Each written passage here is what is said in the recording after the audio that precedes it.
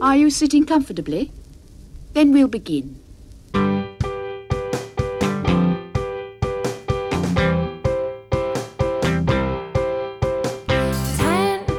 minutes left. Yeah, but there's still some time. It's not the final score. We need more than the numbers we're given. Show us you live and breathe the game. You're more than a name. That's what we came for. We can bring you more than the score. Every story. Let's take this thing off of the field into the real world,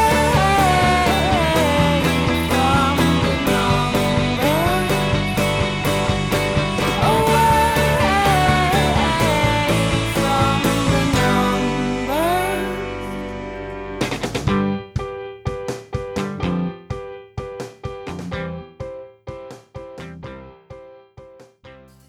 Well, hello again, and welcome to episode 127 of There's Still Time, the AFTN podcast.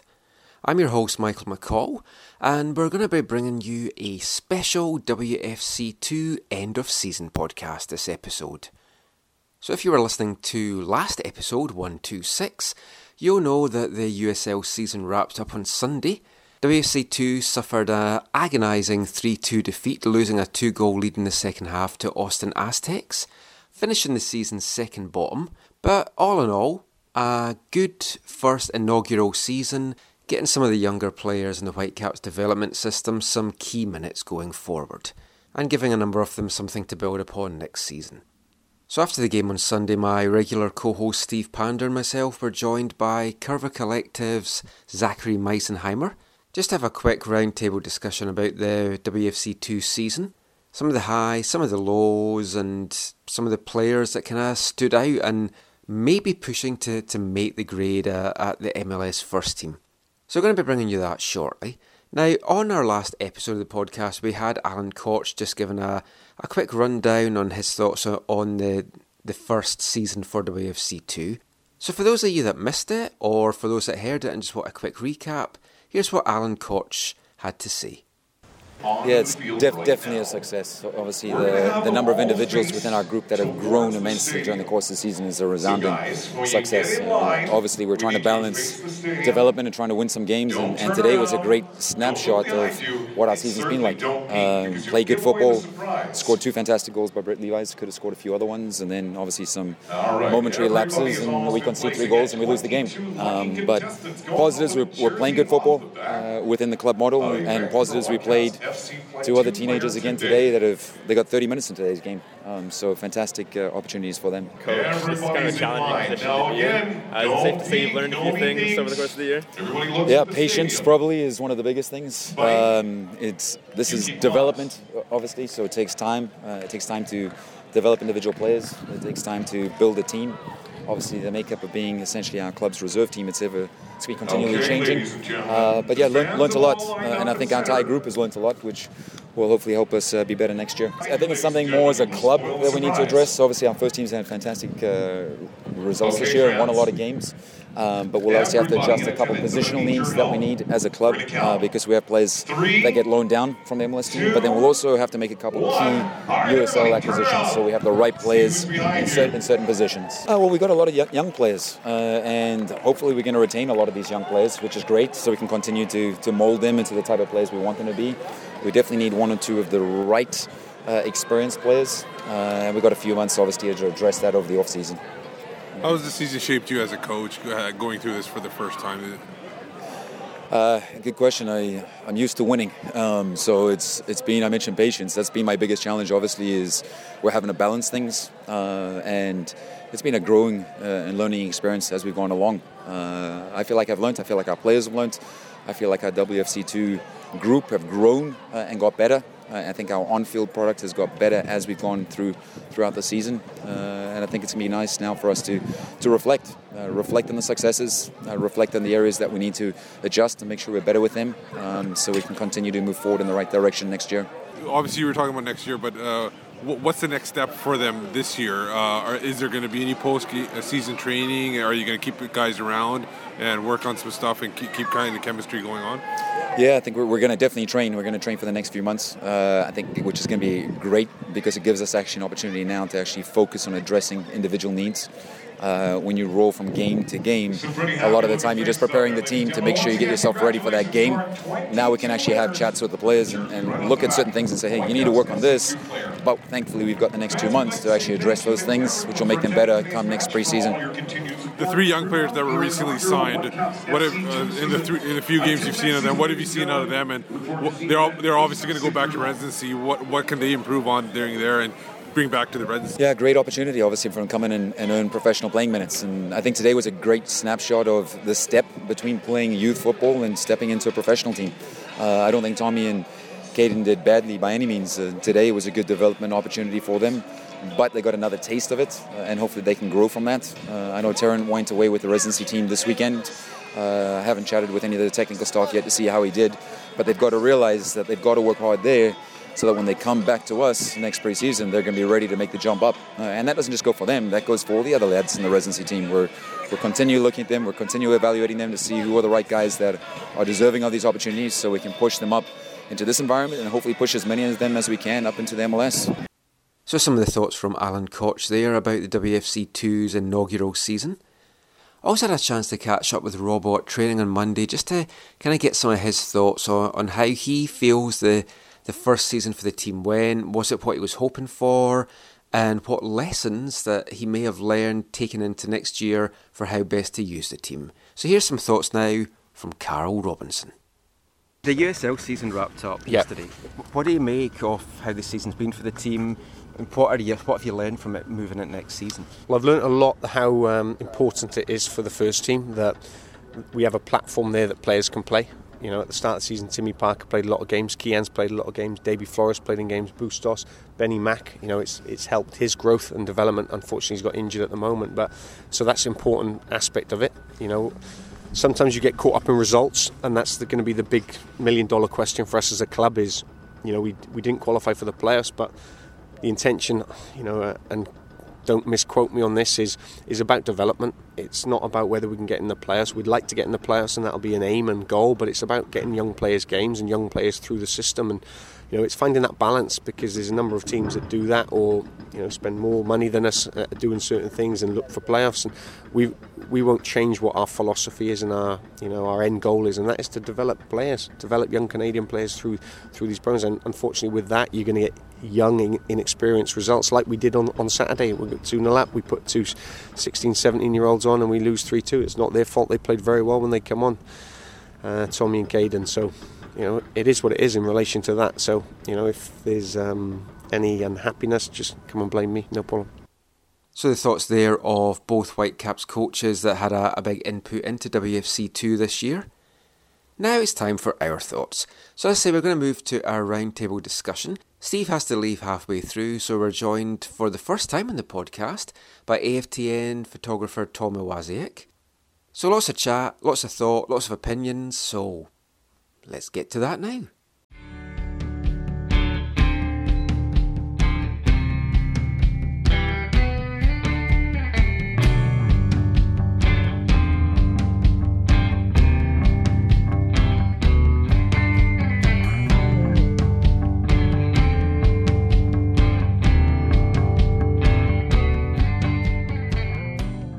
So as we said, we recorded this podcast at the last WFC2 game of the season. We've come inside now. You can probably get echo now instead of wind and crowd noise, but hey, it's outside broadcast. What do you expect? Don't say we don't provide variety. Yeah, variety is the spice of life, and I think we've had a lot of variety in the WFC2 team this season. What we're going to do now, we are joined by head honcho of Curva Collective, Zachary Meisenheimer. Hello, Michael. So we're just going to do a very quick overview of the WFC2 season. Was it worthwhile? I think we can agree, yeah. But it's like, what were the highs, what were the lows, what can we take out of it, and what should this club need to do moving forward? So I know Zach's got a lot of things he wants to say about this, so let's kick things off with Zach. I thought you were saying Steve. I thought so. You were going to do it too, actually.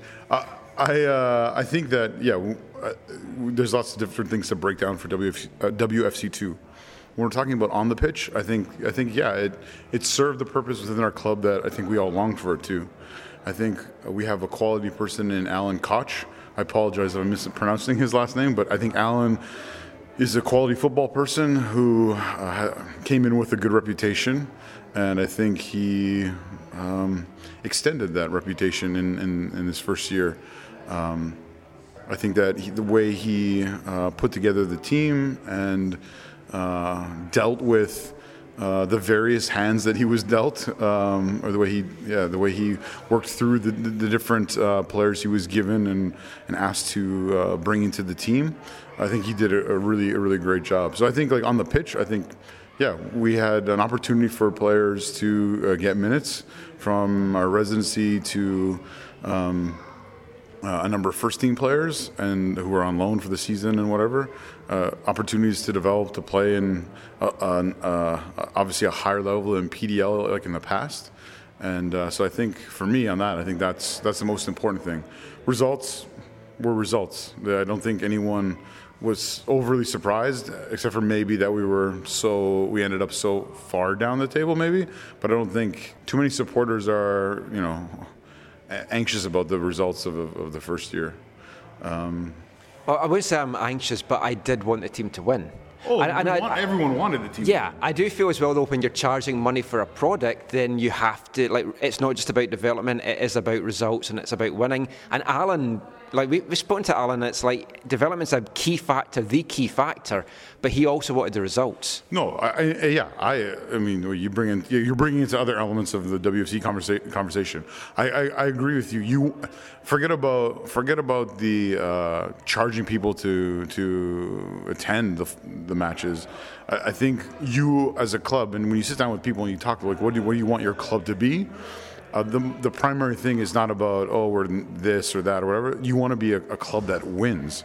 You want to be a club that's victorious. So I think I appreciated that about Alan's comments throughout the year, that he recognized that the high priority on results, while at the same time also bringing players through. And so, I think the results are maybe not surprising, but are disappointing and disheartening that WCF2 doesn't start with kind of like a winning culture in its first year. But I think that the way in which players were brought through or began to brought through our club, I think that for me outweighs the fact that we didn't get the results that we all would have hoped for. I think one of the biggest highs, especially long term, is going to be proved to be the Marco Bustos introduction into the team and his emergence and everything. Essentially, he's played so well. And then also, obviously, the three newcomers that came in through residency that were signed late, all three have made their debuts. Taryn Campbell, the big, strong winger who can play striker as well. You had Caden Chung, who really impressed when he came on in his first couple of games. And then Thomas Gardner, who a lot of people, like me and Michael, were surprised that he got signed because he had such an injury-filled season, but the Whitecaps are very high on him. So all three of those guys, bringing those guys in shows how valuable WFC2 is. I totally agree with you. Like when you talk about the guys who played minutes this year, and even if they weren't huge minutes, it's really exciting and really, really encouraging. So the guys at the end of the year, the residency guys, the 17-year-olds or whatever at the end of the year were huge. Caden Chung, when he came on in that game and almost scored, when he broke through the right side and probably should have shot last game. It was very, very exciting. You guys can't see this, but right now Steve and Michael are posing for photos, and so they look quite ridiculous. But no, so those younger guys coming through. But then to me, it's also, I know Mitch had a horrendous year with injury and stuff, but we would have longed for him to play more, I think. I personally longed for him to play more. I really wish he would have been playing. When he was starting to get picking up, he got injured. Totally. When he wasn't injured, he was playing every game, most game matches, the full game. Christian Dean with his experience, he got big experience. That helped it. But non-first team players, I'm talking about. So Jackson Farmer. So he had nowhere in the past. he would have nowhere to go other than university or a lower league Europe or lower league here in North America or whatever. And so now he had that opportunity to stay within the club. Marco Carducci, who I wish he had played more personally. I don't know fully where things are at, because I know he's always like here, there, this national team, but I really wish, like even today, I was kind of hoping he was going to be the guy today, but I guess maybe, it's been great for those players. And then the MLS players, McKendry, Caleb, who, I don't know, man. Like, he is so talented, and he's talented. He has the tools. I wonder, with him having experienced what he's experienced, if it's the level that maybe seems like he's sometimes a little bit less engaged than we've seen him in the past. Because to me, Caleb Clark can still make the breakthrough, if you will. The way. I mean, how many goals did he have this year? 7? Was 6, 7?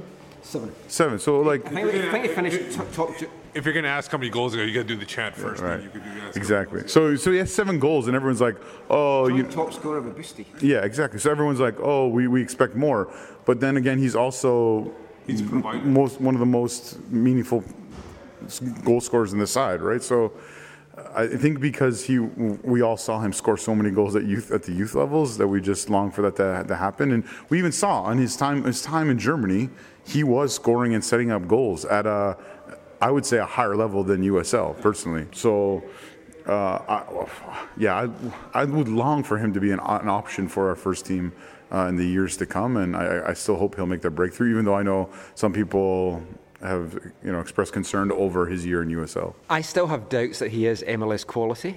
There's rumours floating about that he wants to go back to Germany as well, so we'll see if he's even remains with the club next year. And I was surprised. To be honest, I was shocked. I still remember the day we showed up for a meeting. One time, and he was there to sign extend his deal or whatever. And I was surprised. I was surprised that he was not already going back to Germany. But maybe he needed that time away from there to show that he was fully recovered from his injury. And now maybe he does have the opportunity to go back. I mean, he has the skills. He's got those goals this season. I was a little bit disappointed with Mackenzie Pridham because I was so high on him going into this season. And everyone was laughing because I was going on so much about he was going to be the starting striker. He was so good, and did he even get a goal this year? I don't even think he did. Well, he got one today, but it got ruled out. But he scored 4 goals in that one game, and you've been living off that ever since. Yeah, it was against SFU, to be fair. Yeah, no, I think it was. I was also disappointed with a little bit how he was used and stuff, but I didn't watch training, so. But I've been a little bit disappointed with just how the team's been used in general. And I know it's all about getting players minutes. I just feel when you're chopping and changing the starting lineup as much as we were, they're not going to get any consistency. And we talked about this before. The teams played better when they didn't have the MLS loanee guys coming down. I'm not talking about like the Bustos, McKendrys, those guys. I'm talking about the other guys coming down. Diego Rodriguez. Tim Parton and Christian Dean did not bad, but when you consider that we scored a lot of goals, our defence was terrible, and there's no sugarcoating that. Yes. Our defence was terrible, and giving up a 2-goal lead today, the way that they gave that up, it doesn't bode well for any of these guys making the cut as defenders. No. And so I felt bad for Jackson on that. Yeah, I was talking to someone recently with a vested interest in all this, and was just like, yeah, going forward we're great, but as soon as we lose the ball, we're bound to give up some goals. When you talk about giving the consistency thing, I think that hurts the players at the back far more than it does the attacking players. Oh, totally, yeah. So when you. I just took Steve's point, so that's good. When you have that inconsistency, and we did. When you have 5 center backs that you're trying to get time from the first team, some of them are gonna end up playing in your second team, and so. One of the bigger conversations around all this that some people in our country like to have is like, what are we actually doing as a club? And to be on, should we be allowing more older players and whatever be involved, or should it all be like, for example, Montreal, all be like mostly residency and really crazy young prospects and whatever? And to be honest, I'm kind of happy with how we've done it. I think you need to have this. You need to have this opportunity you need to have, earlier in the year, Robert Earnshaw to come down and just get one game to get match fit. maybe that wasn't meaningful in the course of the whole season, but like, you need to have that kind of thing. My one question for you guys, or maybe you've already talked about this, but I question a little bit of definitely not Tyler Roseland, but I question so many of the seemingly veteran signings or guys in the squad who so you talk about Mac Purdom, Billy Schuller, Ian Christensen. Yes, those guys exactly. You guys see more. Yeah, exactly. Nothing against them. I wonder, especially with Billy, who did set up goals, who did score some goals, whatever. Like he contributed, no question. I don't question that. But would that time not be more beneficial for a Mac Purdom or someone else? Well, when you looked at the team didn't make the playoffs, and they were in with a shout for the playoffs up to the last few weeks. But yeah, you would think, are those guys ever going to sign for the Whitecaps in MLS? Yeah. No. And you do need some of them. That's why, I really appreciate we brought in Tyler Roseland. He's a local guy. He's played in the league. He's played in MLS a little bit. I think has proved to be like a good leader for that. But I feel like there was probably too many of those kind of players as opposed to like the left back they just brought in, Wynn. The New Zealand guy, Declan. So to me, he's younger, and there's a chance that we're actually looking at him. Yeah. Where Christensen and Billy, they're mid-20s and they're basically they're USL player. So my question is, how many of those players do we need? So if we get, obviously I like Wynn because he's not Canadian. Are you trying to speak into other narratives that people in our country like to have? No, so that's one of my questions is, as we look at what we're going to do next year, I don't know what these contracts are, but I should assume they're all, like back in the day, USL day, they're all like 1 year plus options. So that would be more my concern is, if they're happy with how things went this year, aside from maybe getting more results, then I would say, let's move forward with more of our own players, or more of players that we think have a bigger opportunity. You need some Tyler Roselands, like people like that who are going to contribute, provide leadership, and provide some quality on the pitch. But I think we had a few too many of them. But that does help with that whole consistency thing. So it's like a two-sided coin, right? But yeah. Also, Rosenlund knows the league because he's Rochester. Been with Rochester for umpteen years. So Steve, you've not said very much so far. So let's hear your thoughts on all this. And also, you spoke to Alan, as we heard there after the match, so you can kind of touch on what he said. Yeah, he was basically talking about he's used to winning, and he wanted to win, even though he had these players in going up and down and everything like that. And I think next year they want to maintain a lot of the young players. Obviously, he reiterated that, and basically wanted to bring it in. He wants to be more consistent with people going up and down and everything like that. And he's hoping the schedule works better for them next year too, because scheduling it messes it up a little bit when you don't know what's going on from the day before. Scheduling was a difficult thing. As a supporter, schedule was not enjoyable. There was also the problem as well that as coach of this team, Alan didn't know a lot of the time what MLS players he was going to get in. And because some of the players may have played on the Saturday for the doubleheader, the 2 home doubleheaders, he might have got them on the Sunday, but it all depended on whether they were going to play and get minutes on the Saturday, and it's just really, really difficult. But let's talk about the elephant in the room. This team primarily was sanctioned by the CSA, along with Toronto and Montreal, to bring forward the development of homegrown young Canadian talent. And let's be honest, the best player, the player that's shone through most, that doesn't have an MLS contract already, is Spanish, Victor Blasco. It does look like Carroll is wanting to see more of him. He has been a little bit inconsistent this season, but it looks like Carroll wants to see what he can do and might bring him into pre-season training camp, just to have a look at him for a number of weeks. He's trained with the first team a couple of times so far, and for me, he was the shining light, apart from Bustos and McKendry, as mentioned, but from the guys that don't have MLS contracts, for the guys that's pushing to try and make the breakthrough up to the MLS team, for me, Blasco was the only guy that's really put himself in the frame for moving up to that level. Yeah, I think you're right. Victor has been, the consistency has been a bit of an issue, but I think there's enough there, and I think that would be wise if they looked at him, and because of course we're gonna have 3 to 5 draft picks again, to come in. And there's obviously going to be new players coming in January, February, and March next year. And, who knows how things are going to shake down. There are players who I hope will continue in WFC2 from our club. That again, the Mitches, the Jacksons, those kind of players, because I hope that they'll be able to continue to progress. Hopefully getting more consistent playing time and whatnot. So I think you're right. Victor is probably the standout non-MLS signed player.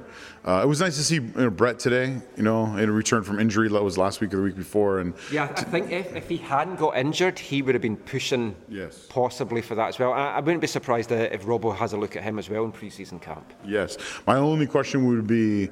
I know he scored a couple goals earlier in the year. My only question would be is again consistency, because and who you're scoring against and the situation you're scoring, right? So he scores 2 today. It's a meaningless game for us. It's a meaningless game for them. It's kind of it's not a it's almost like a friendly in a sense. But again, to me, I don't know. What do you think, Michael? I really think that I think that to me, Marco Carducci should be playing almost every game here. That doesn't interfere with national team call-ups and whatever.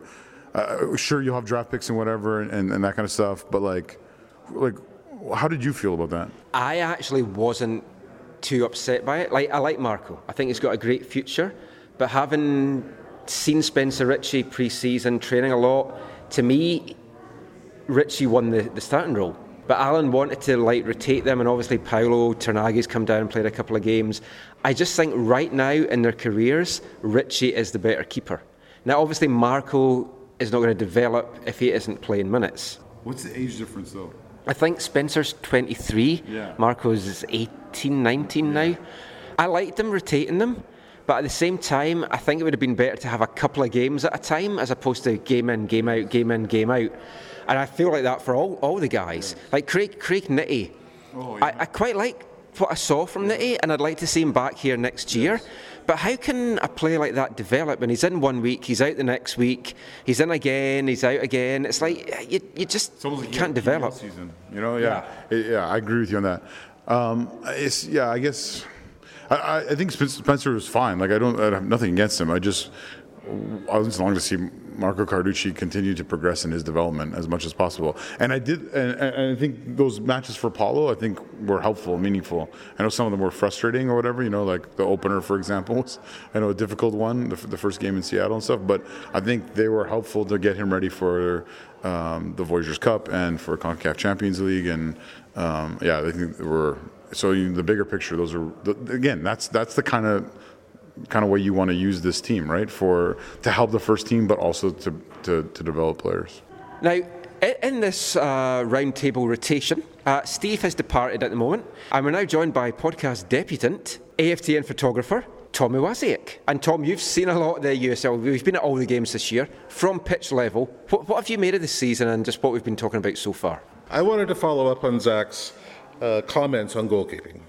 The most important thing that I saw was getting Paolo Tornagi into the club as a keeper, as opposed to a squad player, somebody who trains well every week, who works well with the guys, but actually gets to command them on the field. And I think when he came in, the first game that I saw him come in, he looked primed for it, he looked ready for it, he took control. And I thought that was an important touch. Overall, though, I think I consider this season middling at best. I was impressed with some of the kids that came through. I was not overly impressed with most of the veterans that they signed. Pridham did not do what I think he was supposed to do, and that was unfortunate. He did not give up the ball when he was on, but he did not score those big goals that we thought he was going to. I thought Rosenlund was excellent all year long, though. I thought he gave leadership. On the field, you could hear him working the referees as only a veteran can. He was vocal and vulgar at the same time. I think overall, in terms of going forward, midfield forward, the young kids showed that they have the most talent in this group. I really was surprised at how good those the midfielders, the offensive midfielders, actually got forward. Were quick on the ball, quick to pass, quick to get open. The thing with the goalkeeping as well, though, it's hard to kind of judge any of them because of the defence that was in front of them, and just they leaked so many goals. But I think we've pretty much covered how the season's done. So we've talked about the on-field stuff. Just a couple of quick things just about the off-field stuff. Logistics, first of all, getting to UBC, giant pain in the ass. Crowds were actually better than what I expected. I don't think they were as good as what the Whitecaps were expecting. They'll tell you that they were, and they'll tell you that they're happy with them. Every crowd in the 4 figures at least.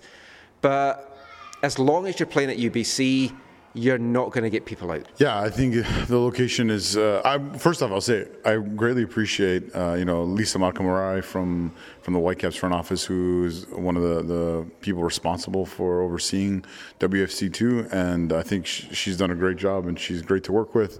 But yeah, I think location is not good for anyone. I don't know anyone who's like, oh yay, I get to go to UBC 40 times or whatever, or this, unless you live here or whatever, you live very close, or you like driving or biking or whatever. No, I think that's been a major frustration, and that I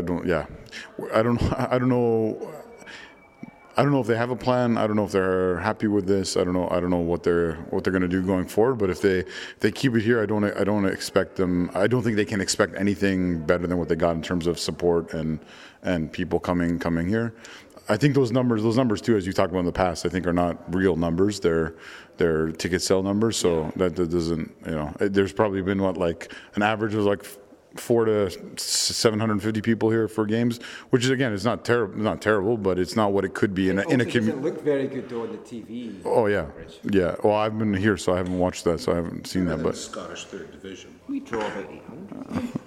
So not as good. People win their seats. Not as good as East Fife, but yeah, no. So I think that's been very difficult, but I think these are the growing pains of our club as we go and we keep on adding these things. So I think this year hopefully we learn lessons and we're able to progress and move forward in terms of what's needed on that side of WFC2. I think so I think they recognize that. They've done it with the season ticket memberships or whatever, where they've lowered the price and they're giving everyone tickets and all that kind of stuff. So I just wanted to say something about the actual stadium. This is a cozy stadium. You are far away from the field, but I actually like the architecture. It's old. Do you know what cozy means? Because I was freezing today. It's because it's cold out today. So it's not cozy. But I think overall, this is a neat little stadium, and I do like this place. That being said, are you alumni? No. Okay. But that being said, it is about as far away from everywhere as possible. Yeah. I mean, you could go to Salt Spring Island, I suppose. One last thing I want to touch upon, though, is also the media coverage. It was non-existent. Apart from ourselves at AFTN and the From the Backline guys, nobody cared. Nobody really came out to the games. It is a hard sell for the media, who maybe don't have a lot of room even to cover the Whitecaps first team in their stuff. But you've got no one really coming out and giving this team publicity. And if you don't have people giving the team publicity, writing pieces about the players, 24 did a little bit towards the end of the season, but if you've not got that happening, then folk just aren't going to be coming out to watch this. And I don't know, it might change next year, but we'll see. But I think let's wrap it up for now. So just before we go, let's just let everyone know where they can find you online. So Zach. It's Zachary AM on Twitter, and the movement that I'm a part of is Curva Collective. My name is Tom Iwasiuk, and you can find me at Residual Image.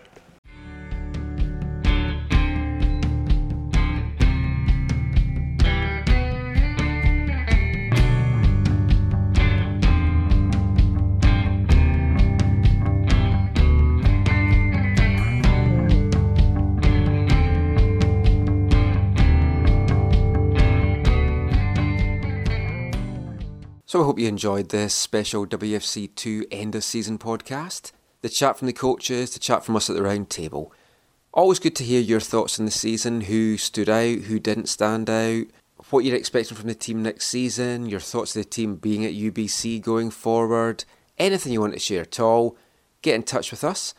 Send us an email to aftncanada@hotmail.com or send us some thoughts on Twitter @AFTNCanada. So until next time on the podcast, I've been your host, Michael McCall. As mentioned, you can find me on Twitter @AFTNCanada. You can also read all our stuff away from the numbers, aftn.ca. I'm also the Whitecaps beat reporter for MLSsoccer.com, so you can read all my stuff on that. But until next time, thanks for listening, take care, and as always, Mon the Caps.